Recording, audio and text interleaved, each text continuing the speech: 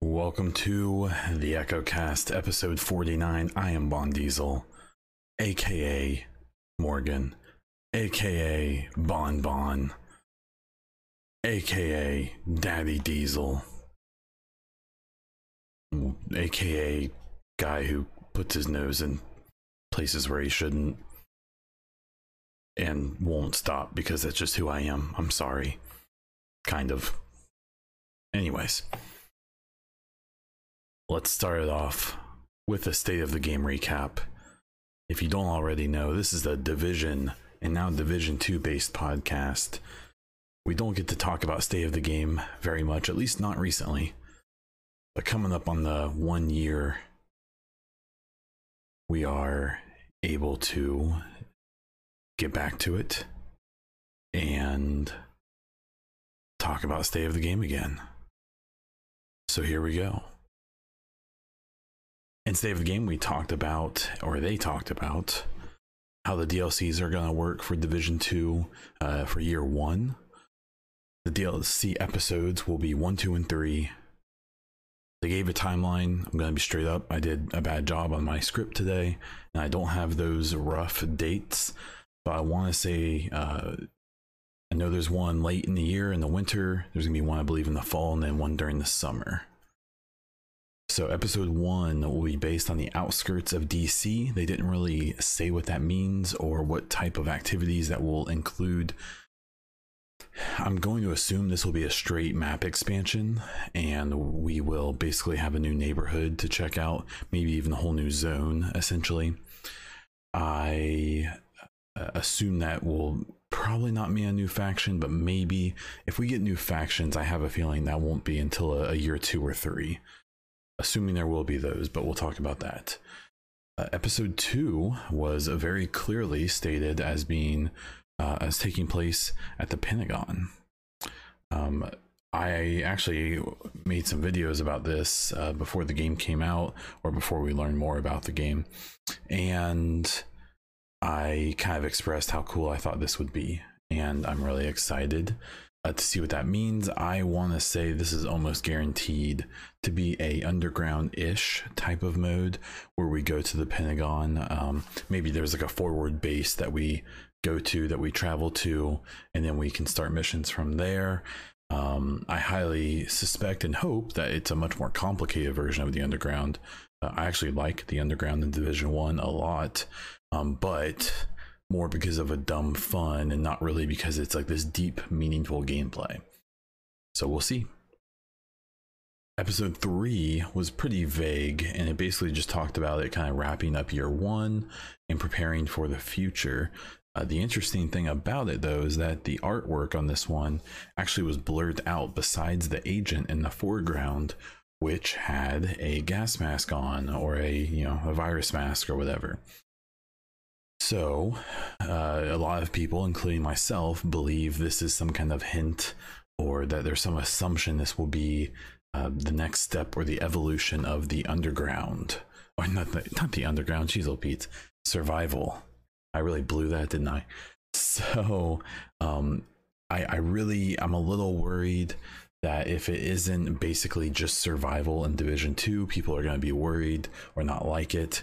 I think, as with seems like most things in Division 2, I'm really hoping people go into it with an open mind and realize that if they just copy and pasted something from Division 1 into 2, 1, it would be kind of a letdown, and 2, it would just be kind of a waste of our time. So as with almost everything else, I expect this to be some kind of evolution from Division 1, and I hope I'm right. Something like that would be really good and would get people pretty hyped up, in my opinion.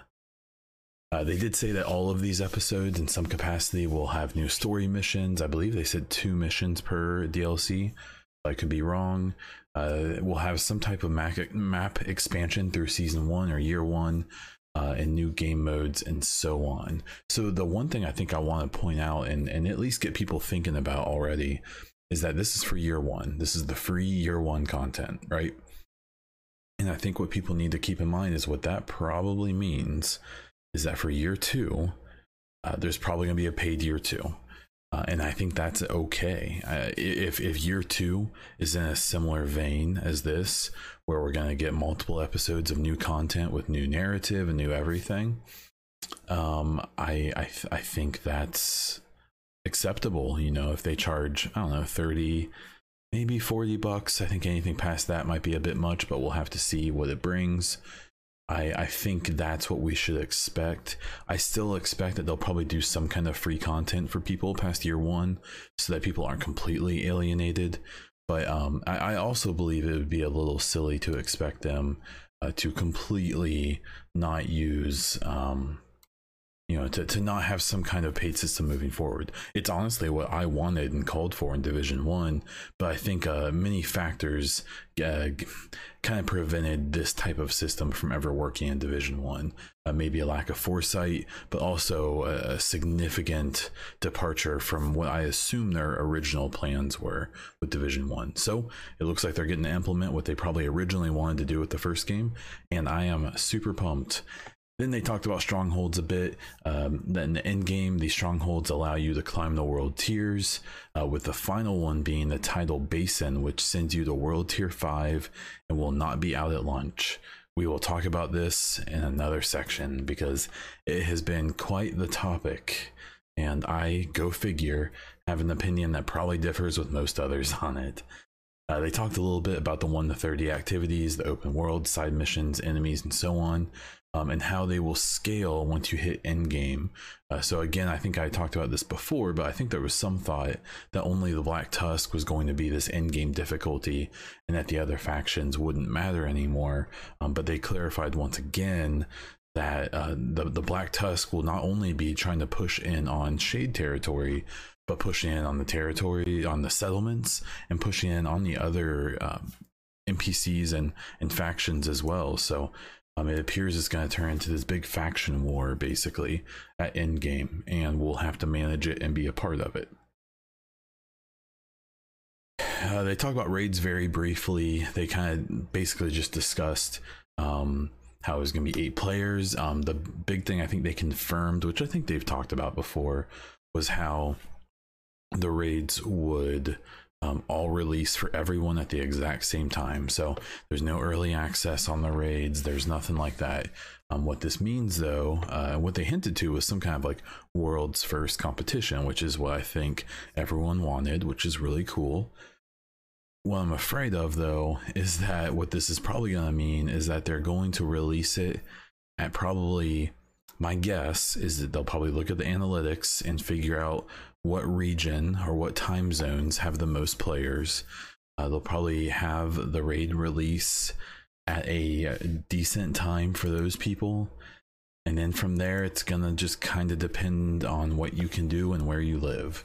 Unfortunately, I wouldn't be surprised if there's some particular regions of the world that this raid drops at like 3 in the morning. And or even worse, honestly, in my opinion, if it's on the weekend and it drops at 2 or 3 in the morning, I'll jump on and play. That doesn't bother me one bit.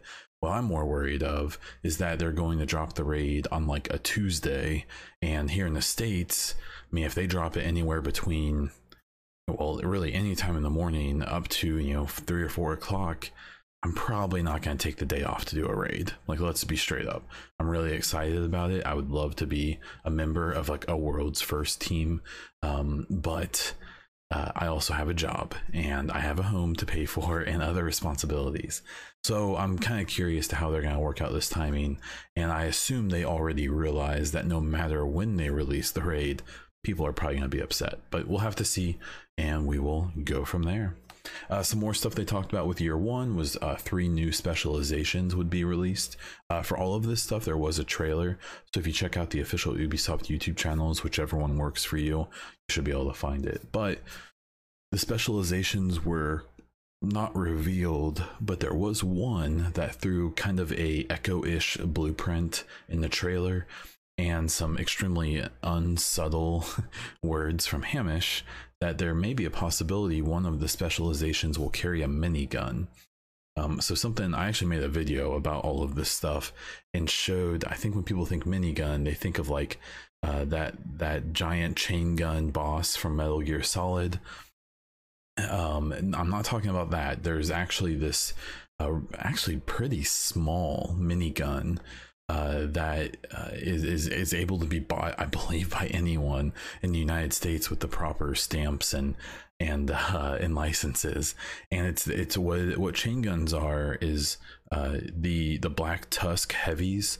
They have one, but the one I'm talking about is like 1/5 the size of what they use. But there's essentially this you have a Gatling gun basically in your hands, and there's a rotating barrel that has 5 or 6 barrels, and you hit a button and those barrels are rotated electronically. There's a motor, and the way it works basically is there's a feed chute from a backpack that you have that feeds ammo to the minigun, and as it spins, it fires off rounds at a very high rate. I highly suspect that's going to be a thing with one of the specializations, and as silly as it may seem, I actually think it could be really cool. So we'll have to wait and see.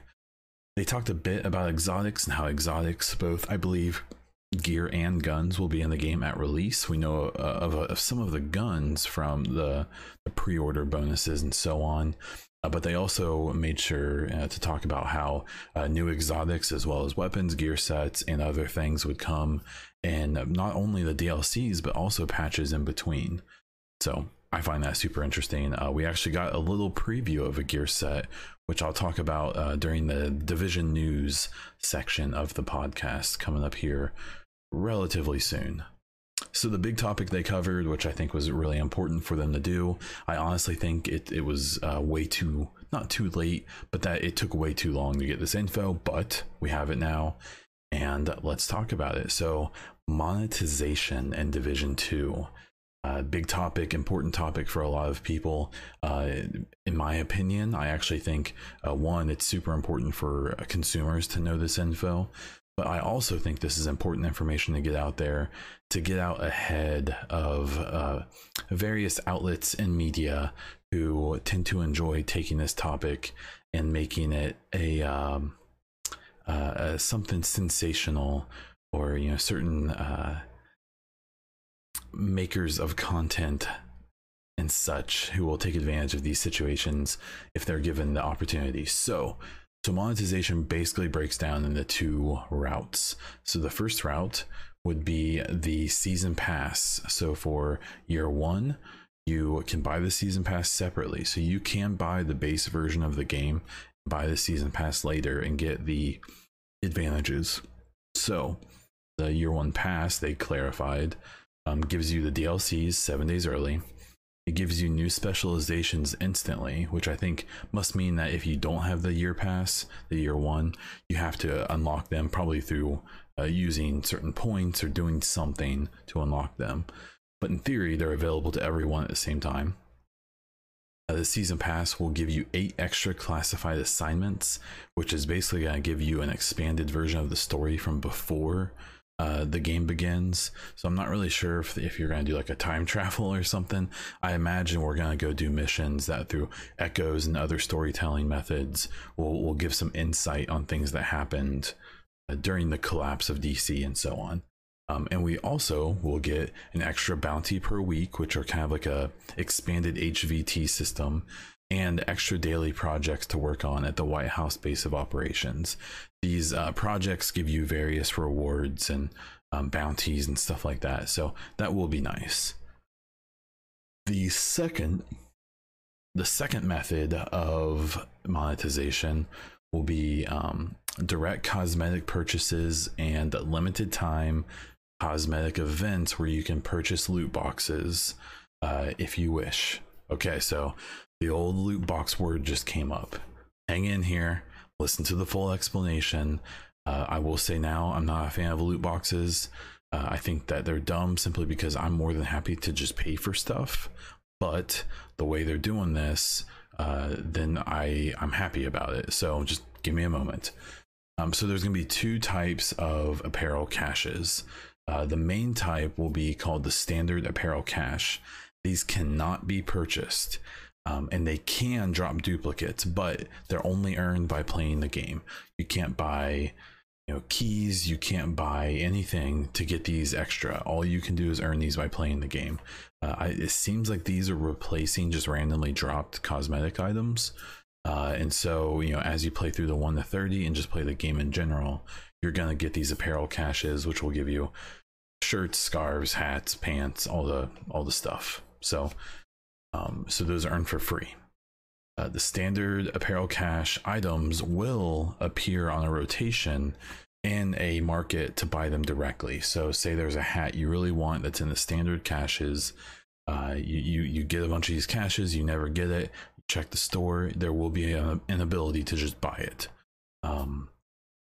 But there's no randomness to it from a paid perspective.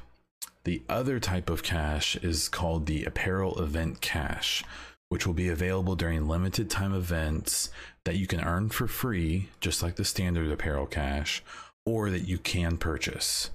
These will be in like a loot box form. The thing about it is that these limited, these apparel event caches will know what items and how many of them are in them. They will not drop duplicates. And after the event is over, the items will appear in the store to buy directly. So say it drops 2 items per apparel event cache and there's 20 items. Well, if you know for a fact, if you open 10 caches, you will get every item available. So if you play the game enough to open up 10 caches, you don't have to pay a penny. If you just want them instantly, then you just buy 10 caches. I'm still not a giant fan of the randomness side of it, but the fact that there's no dupes from these paid caches and the fact that you can just wait until the event's over and buy the things directly, I have no doubt in my mind that there's going to be people who are still going to find a way to complain about this. There's a tiny little part of me that can kind of, I guess I kind of get it. It's fine, but I think this is about as good as we could have really expected. These things are going to be in here. I am very confident saying that if it was up to the people actually making the game, they'd be more than happy to not put this crap in here, but they have to. It's part of the deal. It's above their pay grade. And I think that the way this has been implemented is really, really good. I think it's great personally. I hope it means that there's a ton of cosmetics. I love having tons of cosmetics. I love doing it in Division 1, and I hope there's lots of cool stuff to put on my character in Division 2. So, monetization. Seems like it's okay. But we'll see how quickly I get called a shill for that opinion. Moving on, the last thing they kind of talked about was how the agent highlights hashtag is still good there to nominate people who are doing cool things, whether it's in like long form videos, cosplay, or other types of projects. That is hashtag agent highlights on Twitter. They also pointed out that if people use the hashtag the Division 2 photos, they're also going to highlight separately people's screenshots and videos and stuff they take with the new screenshot tool. I personally think hashtag division shots would have been, probably the best hashtag for this, but I understand it's okay. But don't forget to use that one as well. And that's my own little personal project. So that was kind of the gist of State of the Game. I thought it was really informative. I thought it was really good. I really appreciate this kind of new attitude, a little bit of, hey, here's the information. Here you go. I've seen it kind of in the streams as well that they've been doing where, they brought on Ella, who I feel like is like their enforcer now. Today someone was complaining about something and she just said, hey, this is a process. We fixed lots of things. We haven't fixed everything. We'll try to fix as much as we can before the game comes out. And if it's not fixed when the game comes out, we'll keep trying to fix it, So I really appreciate kind of this blunt attitude a little bit that the community management team has taken and kind of has, because I think it's totally fair for people to complain and to criticize and to express themselves. But I also think it's okay for the team to say, hey, we hear you, but just because you yell louder doesn't mean that we're going to be able to do things any faster. But I do think the pressure on them is a good thing. and I think they can appreciate it too when it's done without being an asshole. So if you see stuff, record and report. That's my mantra. So for Division news, we actually have a decent amount. So the thing that dropped yesterday, I'm recording this on Saturday, GameSpot gave us some details of one of the gear sets we'll be getting. So it's the True Patriot gear set, and it appears that they are going to be 6-piece only, which I think is a super good thing, and I'll explain here at the end. So basically this gear set, when you have it on, will give you access to 3 different kind of debuffs that you can apply to enemies. Red, white, and blue, go figure. So the red debuff is the centerpiece of the set, and it causes any enemy impacted to do less damage. It's kind of like Midas, if you remember that one. The white debuff grants extra armor for any allies that hit an enemy painted with the red debuff. So here's a situation where you have on this gear set, you smack one of the heavies with the red debuff, and all of your friendlies hit them, and now everyone has more armor. Similarly, the blue debuff speeds up your skill refresh for hitting enemies with the red debuff. So basically, once you hit someone with the red debuff, you get a bunch of, your teammates and yourself can both get good things out of it. And once you have an enemy that has all 3 debuffs going on at the same time, the set of debuffs begins spreading to nearby enemies as well. It seems like a really great and powerful set. I like where they're going with these gear sets, if this is kind of how it's going to work. And the reason I really like it is that if it's 6-piece only, what that means is that to get these fairly powerful debuffs and these fairly powerful talents, that means you're giving up all of your brand set talents and all of your high-end talents, which is going to be substantial. So you're trading 6 high-end gear talents plus a whole bunch of brand set talents for this gear set. And I think if it's done correctly, that could work out really, really well.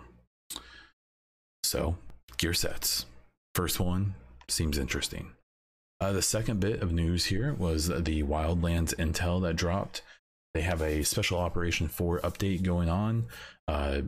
I made a video on this where I actually recorded all of them, but essentially there's a bunch of audio logs hidden all over the Wildlands map that relate directly to the Division 2 and a story from a little girl basically talking about an event that's happening in Division 2 in DC that ends with kind of an interesting little tidbit. If you collect all of these, you end up also getting a special parachute you can use in Wildlands. Like I said before, if you don't play Wildlands or if you don't really want to jump in and do it, I did put up a video on my YouTube that you can check out and listen to the whole thing. I do think it's worth checking out. As I record this, the open beta is currently going on. There are some various rewards that you can earn. Weapon skin, arm patch, 2 different charms for your backpack, and you just need to check out those requirements to get them. And the final thing is that the Amazon Alexa feature, they're giving away Division 2 branded Alexas, and there is a special command if you have one, or if you say Alexa open the Division network, apparently you get a big lore dump. So Splinter Shield has done it and said that there's a ton of info. I don't have one of these, and I haven't found a video that gives you everything that's in it. So we will you can check it out if someone wants to record it and let me know. I'd be very curious. When it comes to community topics, I'm going to stay kind of short because we have a few listener questions. I don't want this to go on forever, but the Tidal Basin World Tier 5, I touched on it last week, I think, but I get both sides. For me, I think it would have been maybe good for them to just not announce anything about world tiers or something, and then we get in there and people start playing, and then we figure it out, and then it just becomes something that gets added. But instead, people are upset that the Tidal Basin Stronghold will not be available at launch, which means that you can't get to World Tier 5 at launch. I suspect it will be released within a week or two, but they haven't clarified that. And now everyone who took any time off, even people took off weeks, I guess, which was bizarre to me. As big of a fan of this game as I am, I literally took off the 12th and 15th, and even then I realized that may have been too much, but you know, to each their own. And people seem concerned. The thing is that the people actually affected by this are going to be very small in number. You know, there's a prominent streamer who basically said that he wants to be able to stream this game 12 hours a day as of release, and that's fine. And I think that with all of the stuff they've added to the game, if you want to play it 12 hours a day on stream, you can, but that you may need to wait a week or two to go to World Tier 5 and start going towards that in-game gear.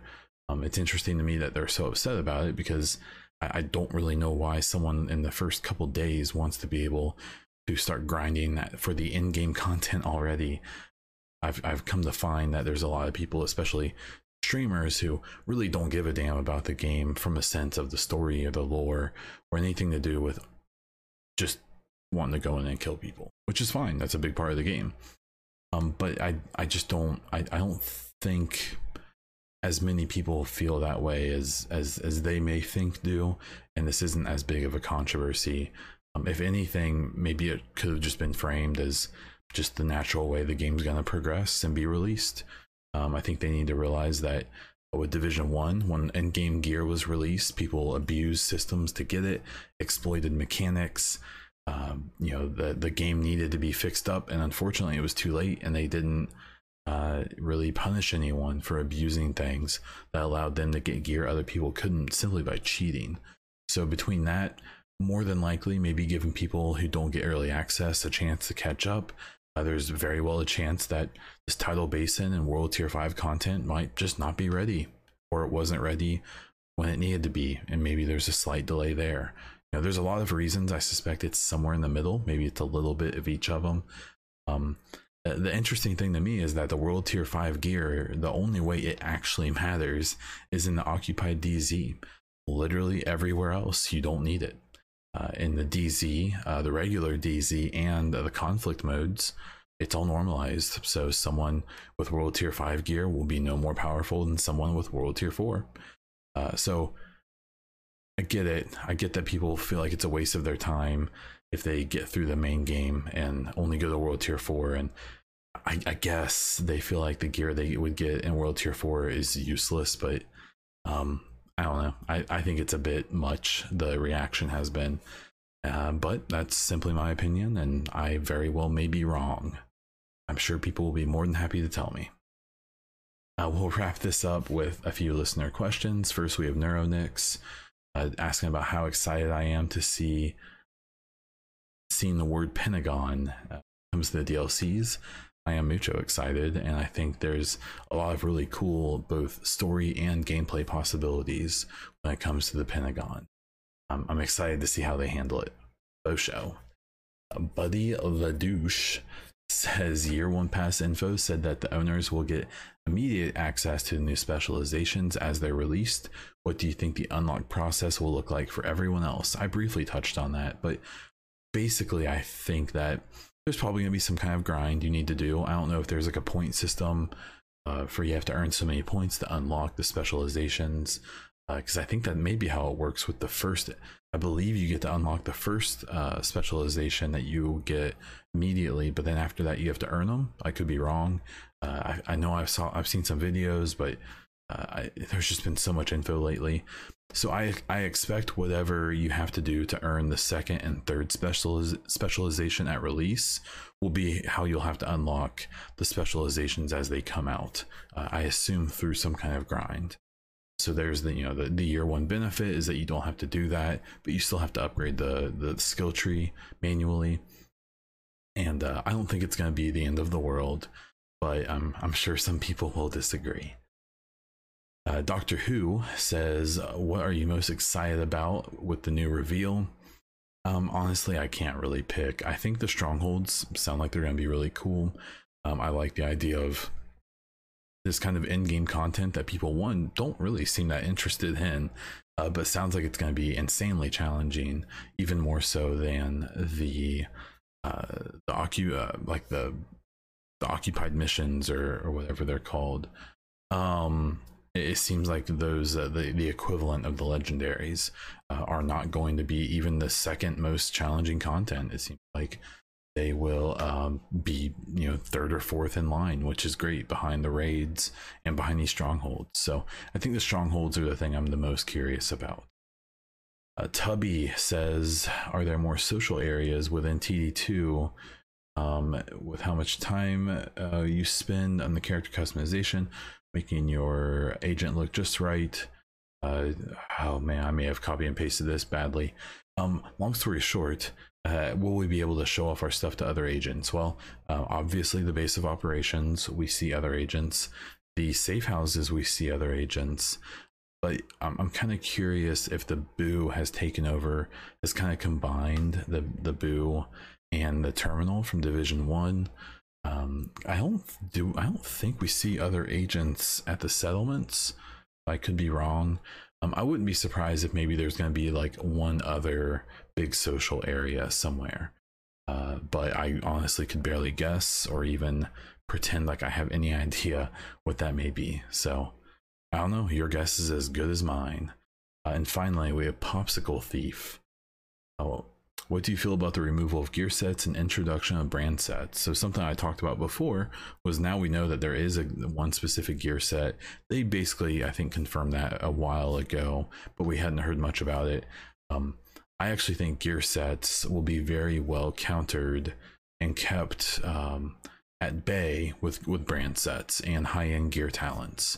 So I think having both systems, and especially making gear sets be 6-piece only, where you have to completely commit to a gear set and give up all of your brand set and high-end and exotic talents on your gear in order to use the gear set. I think that's a really good way of giving us gear sets that are maybe really specialized or very powerful but limited in a way, and really making you choose, like, well, do I want this gear set with this fairly narrow but very powerful way of use, or do I want to stick with my brand set and my high ends and my exotics and just stick with that that more flexibility and that customization? So I think this new way that they're doing it is going to be really good, and I'm excited to see how they balance things out. You know, I don't expect it to be perfect at release, but I do think it'll be better than what we saw in Division 1, where the high-end gear was so bad that people basically forgot about it as soon as Striker got released.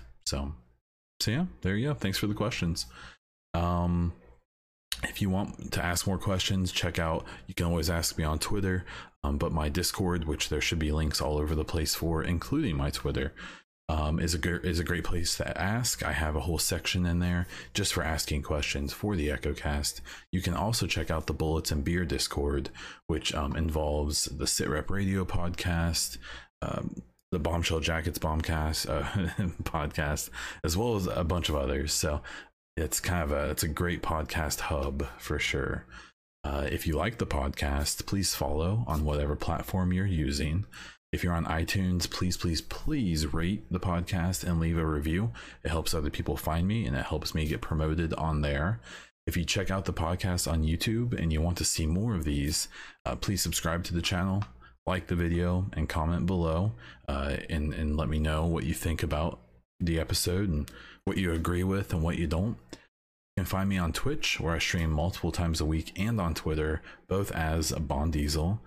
And you can find links to all of those pages, as well as a bunch of other stuff on my Twitter. And that's about it. So that's all I have.